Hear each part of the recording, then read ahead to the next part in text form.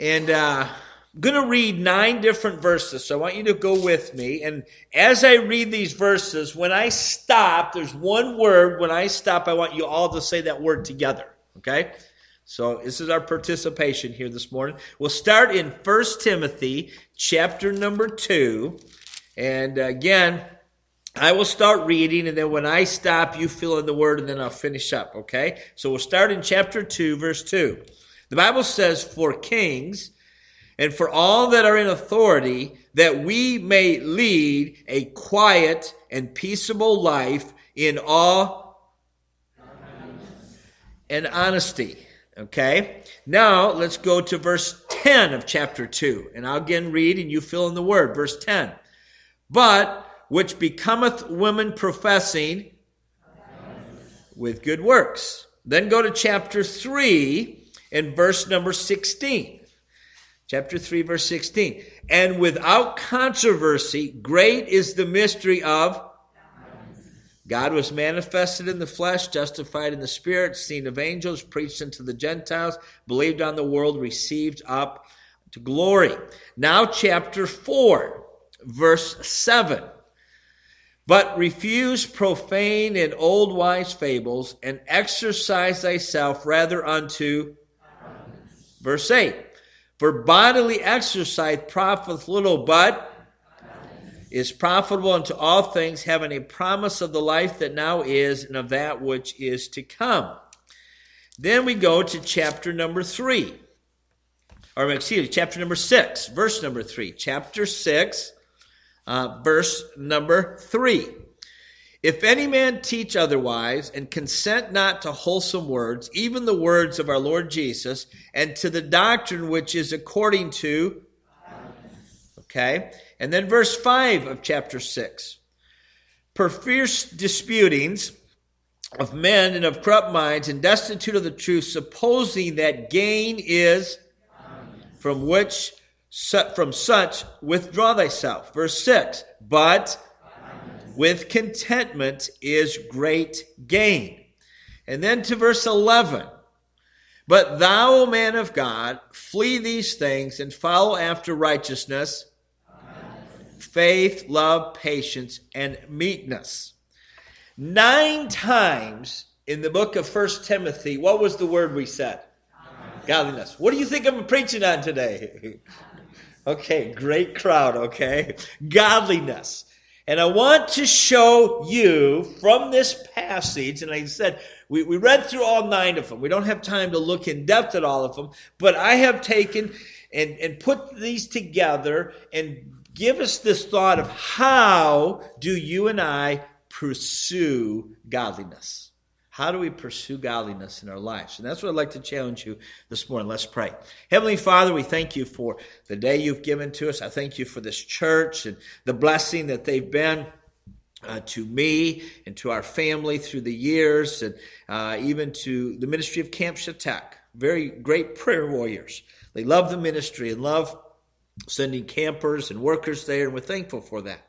We thank you for Pastor Flaming and his dear wife, and just pray that you'll bless him at this reunion in Kansas, and there'll be a testimony and be able to share even what you're doing here in this ministry, and bring him back safely on Tuesday as they return, and then look forward to the meetings with Brent Savinsky coming up later in the month.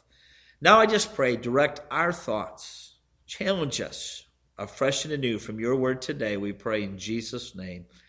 Amen. Godliness. How do you and I pursue godliness?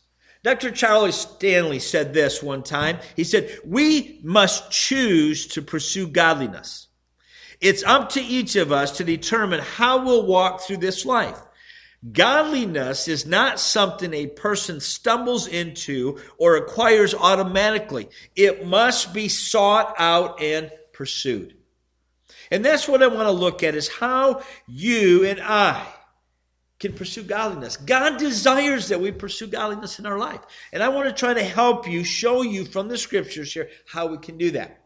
I'm going to give you the word pursue, 6 letters, and an acrostic of that word, how we can pursue godliness. And we'll look back at several of these verses that we already read. But the first way that we have to pursue godliness is, first of all, priorities must be right. Our priorities. And what are our priorities? The Bible says in chapter 4, verse 7, we read that verse 8, for bodily exercise profiteth little, but godliness is profitable unto all things, having a promise of the life that now is, and of that which is to come. He says in verse 7, exercise thyself unto godliness. And it's interesting as we go through 1 Timothy, and as Paul writes here, he kind of describes that athlete to us. He says about exercise, and he describes exercise profiteth little. But godliness is the thing to go after. But he describes this idea of exercise. This summer, many of you probably watched the Olympics.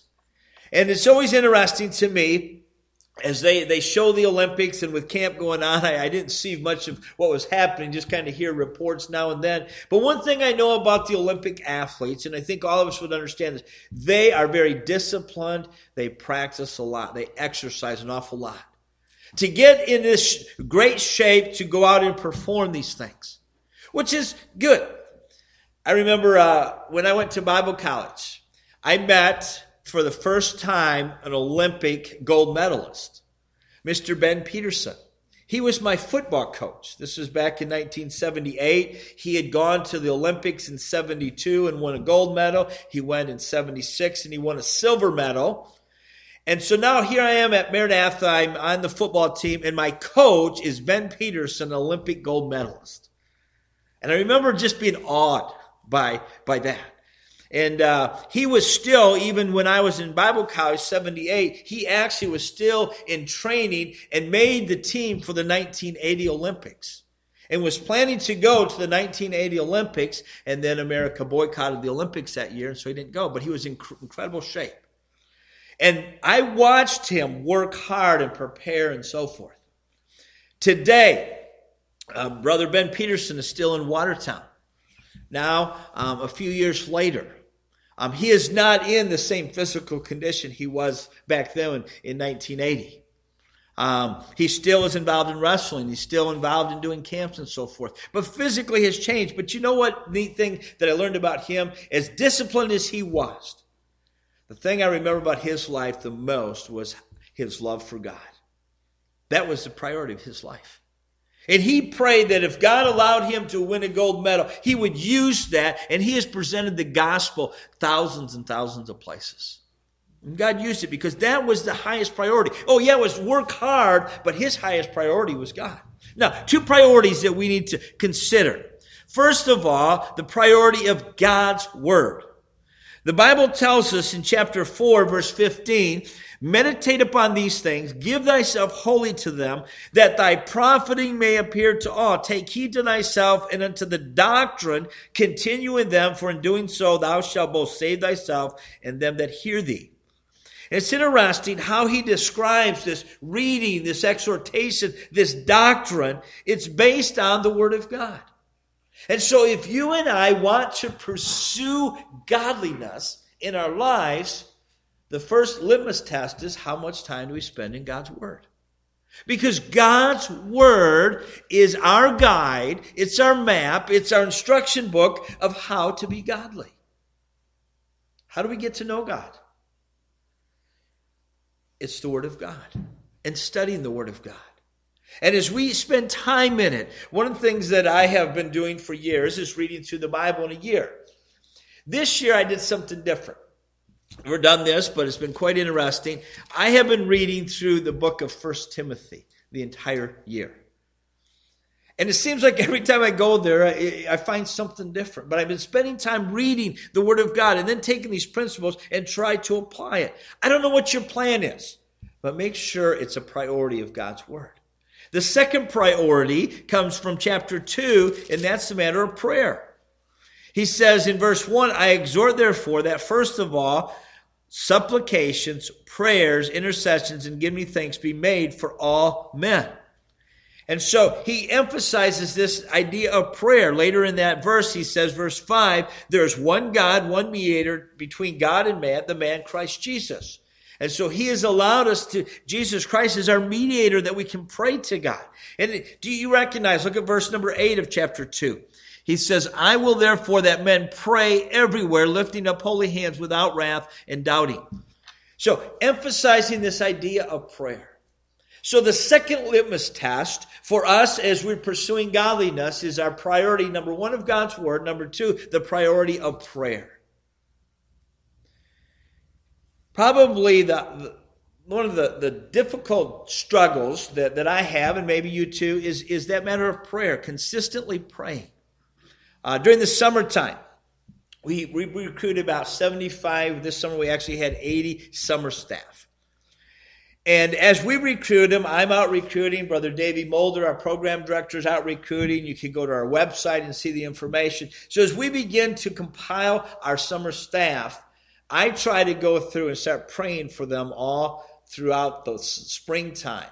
So when they get to camp, then I can finally put, some of them I've never met before. They've been recruited by different people. And so then all of a sudden I'll put this name with this face.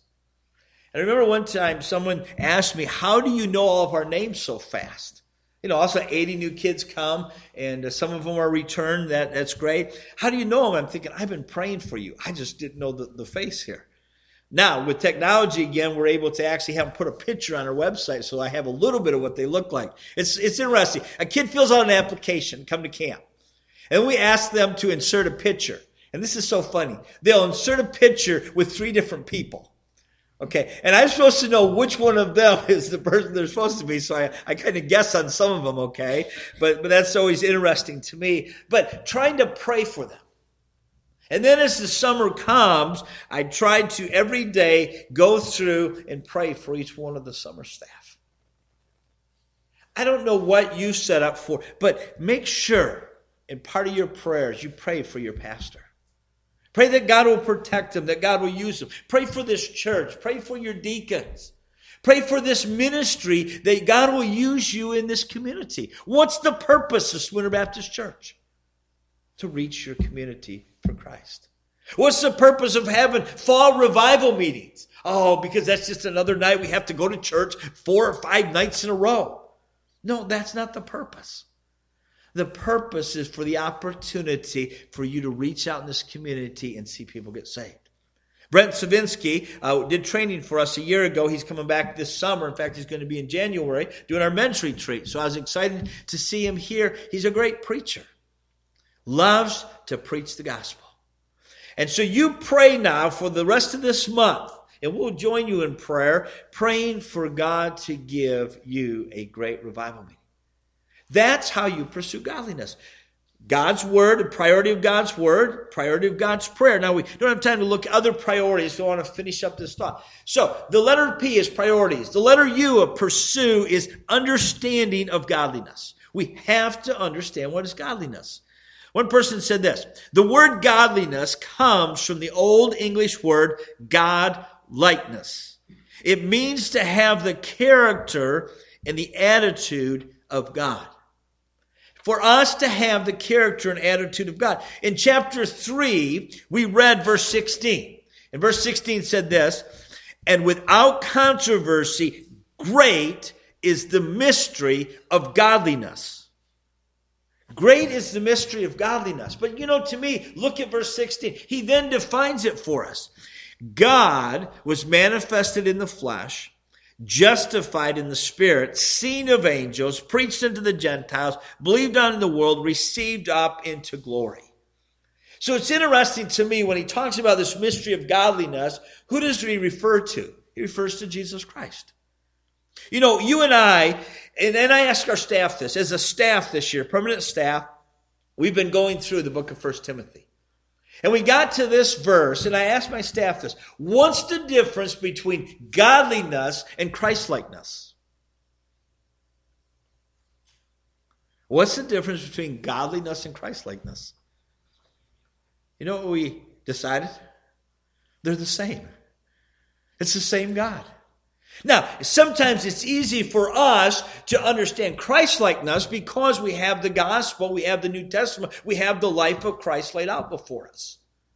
But the reality is that to have this godliness, this Christ-likeness, is to put on and have the character and the attitude of God. And he described that again for us in chapter 6 when he talked about Verse 5, perverse disputings of men of corrupt minds and destitute, supposing that gain is godliness. See, here's what we do. With our minds, we've kind of set up this pattern of godliness. If you do all these things, we're godly. And he says, supposing that gain is godliness, but he says, withdraw from those, and he says, verse 6 in chapter 6, but godliness with contentment is great gain. We brought nothing into this world, and it's certain that we'll carry nothing out. Having food and raiment, let us therewith be content. So, this idea of godliness, we have all these different things that we think it is. I think it just boils down to you and I having the attitude and the character of God in our life. Being like God. Think about that. That means being a godly example in all that we do. That means being godly in the way we speak. That means being godly in the way we conduct ourselves with our family. That means being godly in the way that we work. I sure hope that your life is not just one, come to church, put on the godliness on Sunday, and the rest of the week live whatever I want to. No, godliness needs to be part of our life 7 days a week, 24 hours a day. He said this, one preacher said, it is my persuasion that if we focus on pursuing godliness, the avoidance of sin will take care of itself. If we focus on pursuing godliness, trying to be a godly person all the time, the avoidance of sin will take care of itself. And so, godliness, having the character and the attitude of God, I think very simply defined. So that's our goal, is godliness. Now, the letter R of pursue is relationship, not rules. Relationship, not rules. It kind of goes along what we talked about. He says, but godliness with contentment is great gain. The other says that supposing that gain is godliness. That's not it. Let me just kind of share what's been a burden on my heart. I grew up in a church in Michigan. It was a GARB church there. I went to public school, but was very active in the church. And finished up high school, age 18, went off to Maranatha, a Baptist Bible college. Now, going from public school to Bible college was kind of a shock to my system. Okay? Number one, in fact, Mitchell said to me, Dad, why do people have to wear ties? He goes, this is funny. He goes, is it to cover up their buttons? Okay. No, it's cover up their big bellies. Okay. I'm not sure who invented ties. But if I got a hold of the guy, I would, well, I won't go there, okay? That was the best thing about going to camp. You don't wear ties at camp, okay? But when I went to Maranatha, I came in contact with this thing. You got to wear a tie to go to class. Now they've gone liberal down there. You only have to wear a class till noon, and after any class after lunch, you don't have to wear ties. I haven't figured out why that is, okay? You're less spiritual in the afternoon. But I'm glad. Luke loves it, okay? But I go to Maranatha, I have to wear ties. All the girls have to wear dresses. Now, that was a little different than my public school, okay? But I got there. And then they handed you this rule book, okay? It has increased in number of pages over the last few years. I contributed to a few of those, okay? But this rule book, you had to read all these rules. And so I'm going to Maranatha from being in public school. I love football. Live for football. So I get to Maranatha, going there to play football. First Friday night comes. We had study hours every night from 7 till 9:15. You had to be either in your room or in the library studying. But it's Friday night. I'm thinking, you don't study on Friday night. So I and a couple of friends went to a football game. Local football. It was Watertown High School then. Went to the football game. Got back. My dorm soup, Pastor Loggins was my dorm soup then, and now he's pastor in Watertown. He said, did you have passes to go to the game? I said, what? He goes, you're supposed to have passes to go off campus during study hours. I said, study hours on Friday night? And so I got demerits, okay, because I didn't know the system and didn't follow the system and didn't like the system, but that's the way the system was. So it had all these rules. And I have to be honest, that first year as a freshman, the rules kind of frustrated me. Why do we have all these rules? And I remember after my sophomore year, I traveled with Neighborhood Bible Time. And that summer, I came to grips with this concept of pursuing godliness. And that summer, God changed my life. I got to preach to teenagers. I got to work in programs. And all of a sudden, I go back to Maranatha for my junior year. And you know what had changed? The rules didn't matter anymore. Because my focus was so much on my relationship with God, I didn't even think about the rules. Here's the sad thing. Several friends of mine going through Maranatha, and they just basically lived their life following all the rules. And they had, I think, in their mentality, if I follow all these rules, I'm godly. If I do all these things, I'm godly. And I think we need to be very careful in our circles that if we put on this certain attire and we do a certain thing, we dress a certain way, then I'm godly. Because several of those kids that went through Maranatha, they graduated. Oh, they followed all the rules. But as soon as they got out of Maranatha, when there were no rules around them, their life went to shambles. You know why? I think it's because of this thought. They did not have a personal, real relationship with God. In order for you to be godly, I'm one for rules. We have rules at camp. And some of the people don't like them, but not as many rules, but a few guidelines that we have. But just following all the rules doesn't make you godly. Having that relationship with God.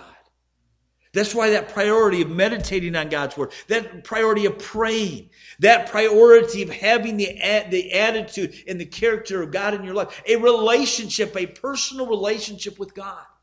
And when you develop that, and that's your desire, and that's your goal, it changes everything you do. 1 Thessalonians 4:1 says this, furthermore, that we beseech you, brethren, and exhort you by the Lord Jesus, that if you received of us how ye ought to walk and to please God, so that ye would abound more and more. And so as we have that relationship with God, He gives us that desire then to please Him. And when we have that desire to please Him, we do the right things. It's relationship. I remember growing up, my dad was a well driller, worked very hard, but I had a very good relationship with my dad. And when we started playing sports, and in the early years, he was my coach in my Pee Wee football and my Little League baseball. But when we got to high school, we had games at different times. And I always knew it was special if Dad tried to get off work early to come to one of our games. Because I had such a relationship with my dad. Anytime my dad showed up, I always wanted to please him, to make him happy. Just for him to say, hey, you did a good job out there.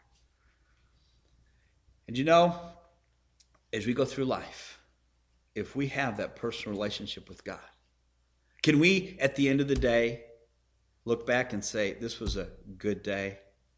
I tried to be godly today. I tried to have godlikeness and godliness in my life today. And God can say and to us and just communicate with a smile, you did a good job today. Because of that personal relationship. If we don't have a relationship with Him, we can go day after day after day and do whatever we want to. Because who cares? So it's relationship. Now, this idea of pursuing godliness is priorities. It's understanding godliness as the character of God. It's the idea of its relationship. But the fourth thing of the letter or the word pursue is a matter of seeking. It's going to take some work. He says in 1 Timothy 6:6, but godliness with contentment is great gain. That's what he tells us. Godliness with contentment is great gain. Hebrews 11:6 says this, but without faith it is impossible to please Him. For he that cometh to God must believe that He is, and that He is a rewarder of them that diligently seek Him. Mike Pelletier preached a message from this passage when I was first at camp. We were at Lone Rock Baptist Church. I'll never forget the message. And he was preaching here about without faith, it's impossible to please God. And there's two pillars of this faith. Number one, to believe that God is, as it says in the first part, we must believe that God is who He says He is. And secondly, that God is a rewarder of them that diligently seek Him. And those are the two pillars of this faith that we're talking about. Now you sit back and think, okay, I believe that God is who he said he is. I believe that Jesus Christ is who he said he is. But secondly, do you believe that God is a rewarder of them that diligently seek him? I don't think we totally understand that. That we diligently seek him because he's a rewarder. This summer, I was preaching at camp. Every Thursday morning, I take our theme and preach to the campers. And I said to them about this idea of that God is a rewarder. I said, if I were to give all of you a $100 bill, this is on Thursday, if you obey every rule the rest of the week at camp, would you do it? What do you think they said? Okay, yes. And then I asked what they're going to spend it on, video games and all this stuff. So I said, I'm not going to do it, okay? But, in their minds, if I get this reward, I'm going to do it. And then we stop and think of our life. And God says to us that he is a rewarder of them that diligently seek him. Why don't we seek God more? He says I'm a rewarder of those that diligently seek him. He says in Matthew 7, verses 7 and 8, and ask and it shall be given you. Seek and ye shall find. Knock and it shall be opened unto you. For everyone that asketh receiveth, and he that seeketh findeth, and to him that knocketh it shall be opened. Proverbs 8:17, I love them that love me, and those that seek me early shall find me. It's seeking. It's pursuing godliness in our lives. So we've got four of the letters. The fifth letter, the letter U, an upward look. As we pursue godliness, what do we have to do? It's a matter of seeking, but it's also this upward look. The eternal versus the temporal. What's really most important? What will last for eternity? Your life invested for God will produce the greatest rewards. Verse 7, or chapter 4, verse 7 and 8, he talks about that exercise rather thyself unto godliness, for bodily exercise profits little, but godliness is profitable unto all things. Now, this is interesting. Chapter 4, verse 8, he talks about that godliness is profitable unto all things. And then he describes it in verse 8, having promise of the life that now is, right now, and of that which is to come. And so we have this idea, this pursuit of godliness for right now, he says it's important, this life that we have now, but also of that which is to come. And when we stop and look at our lives, why do we pursue godliness? We're not going to pursue godliness if we just see the temporal, the things that are around us. United States is in an election year. And you, probably like me, have heard bits and pieces of the last two conventions. First the Republican, then the Democratic convention. Have you ever heard so many promises made in your entire life? Aren't you glad that our faith is based on politicians? It'd be scary, wouldn't it? Okay? Because you hear these people speak and in your mind you're thinking, okay, that isn't true. That isn't true. That isn't true. That isn't true. You've not done that. But it's not based on temporal. Our faith, our pursuit of godliness is based on the eternal. What God says, we need to believe. When God speaks, it's true. And when he says that we are to go through life pursuing that which is of eternal value. One of the things that always it overwhelms me is when I see, as we go throughout the different Bible colleges and seeing kids that are willing to come to Camp Shatek and give a summer. Come as a volunteer. I remember one young man, he had a job. He was going to be working and making $25 an hour as a carpenter that summer. And he came for 1 week. He said, I'm just going to come for 1 week to see what camp is like. He came for the first week of training. After he was there for 2 days, he called his mom and dad and said, I'm staying the rest of the summer. I said, what about your job? He goes, no, this is more important. And today when I see his life, and he's involved in a church down in Illinois now and continuing to just serve, because he realized what was really important. Oh yeah, you can go and earn $25 an hour, and he could have earned a lot of money that summer. But he said, no, what was important is serving, ministry.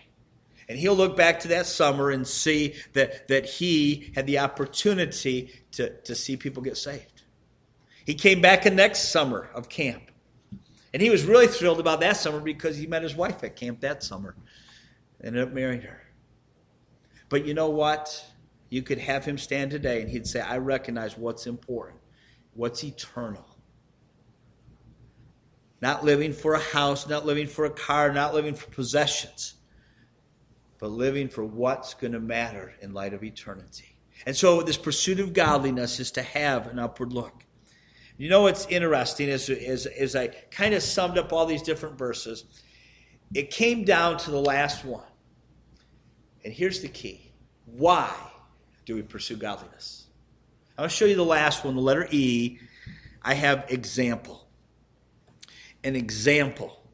Because everything that he tells us here, 2 places he tells us this, in 1 Timothy chapter 4, verse number 15, he says, meditate upon these things, give thyself wholly unto them, or to them. Why? That thy profiting may appear to all. That thy profiting may appear to all. So as we sum up all these things, all these principles about godliness in our life, why should we live godliness? Why should we have a godly attitude? Why should we have godliness as part of our life? Number one, that our profiting may appear to all. Then go to chapter 6, verse 11 and 12, when we're done. Chapter 6, verse 11 and 12. But thou, man of God, flee these things, follow after righteousness, godliness, faith, love, patience, meekness. Fight the good fight of faith, lay hold on eternal life, whereunto thou art also called. Now notice the last part of this. And hath professed a good profession, the last 3 words, before many witnesses. Here's what's neat when you stop and think about it. God wants us to pursue godliness, not so we can just go through life and say, look at me, I'm this godly person. No, that's not anything to do with it. God wants you to pursue godliness in your life because you are before many witnesses. That your profiting may appear unto all. Here's the thought. That God has put people in your life. Whether it's at work, whether it's neighbors, whether it's people in the community. And you have the opportunity as you pursue godliness in your life. They may see our God through your life. Some of the people in this world, the only contact they're going to have with our God is your life. Stop and think about that. And if you're on a course of life pursuing godliness, you have that opportunity to show our great God to these people. And so, as I challenged the young people, I asked the teenagers this summer, I said, how many of you are the oldest child in your family? And about 25% of them, I said, you're an example to the people in your family. What kind of example? And this one boy, his name is Cody, he got saved on Tuesday night during Teen 2. And on Wednesday, he made a decision to forgive some people. I was preaching this message on Thursday. He was sitting right down in the very front row. Sitting right there, just listening to every word. And I said, how many of you are the oldest in your family? He raised his hand. And I said, what kind of example have you been to your family? And right during the message, he goes, a bad one. Okay, I mean, he's right there with me. And I said, that's not what you want. You need to be a good example. See, you and I pursue godliness. And it's good for us. God's a rewarder of them that diligently seek him. But that you and I might have that testimony. Be that example to those people around us that we can show them about our great God. My question to you today is, are you pursuing godliness in your life that you can be that right kind of example? Let's pray. Father,